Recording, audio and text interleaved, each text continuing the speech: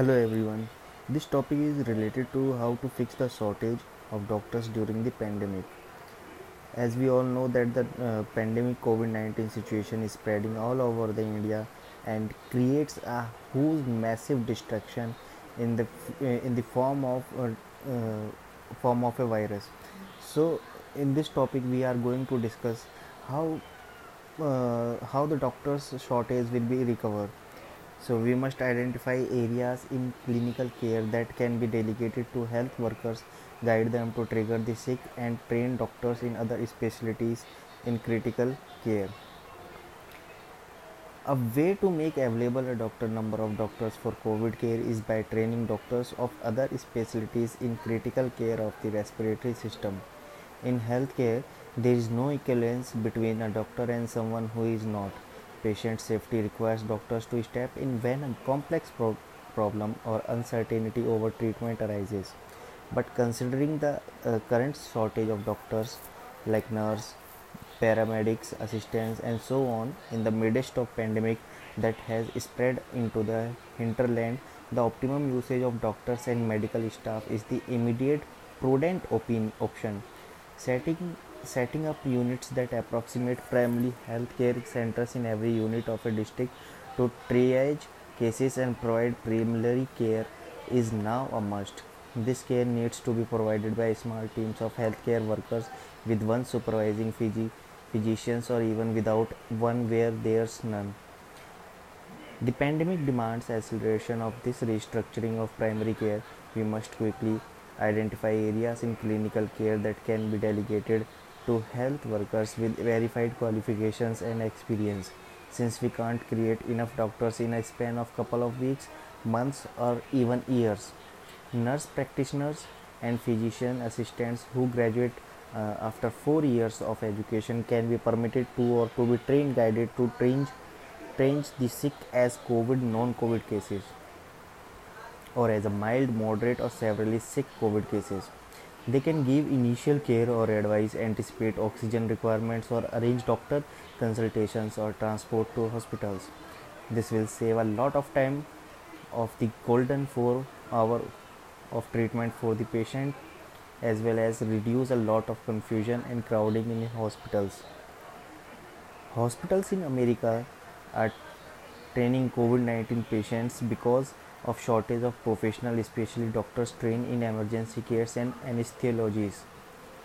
Another way to make available a good number of doctors for COVID care is by training doctors of other specialties like dermatology, ophthalmology, plastic surgery, general surgeon, laparoscopic surgeons, etc. in critical care of the respiratory system. Final year undergraduate and postgraduate students who are yet to complete degrees and acquire experience should be left untouched in their academic pursuits to acquire their skills. It is likely to be detrimental to healthcare in the coming years if the current batches of doctors in the making are disturbed. Authorities can, on the other hand, help organize examination at the right time so that they can complete the degrees in the stipulated time without delay. Another solution that I believe is worth considering is developing a telemedicine web model closely linked to primary care centers under a public health system.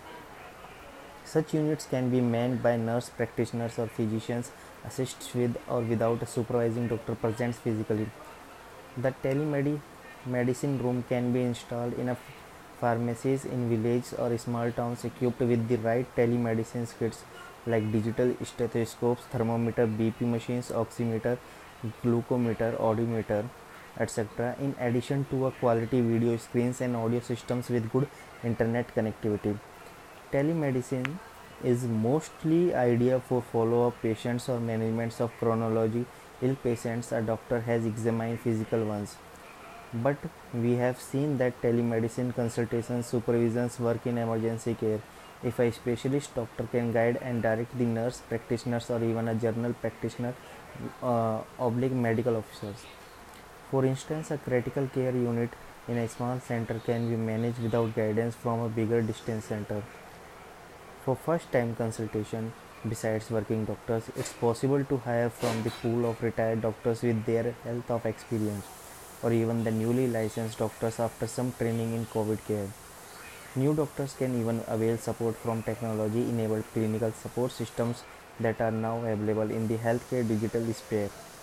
Authorities should implement telemedicine solutions through a viable PPP model, reaching to the nooks and corners of the country, enabling the right network connectivity, ability of medicines, and patient transfer facilities whenever need be.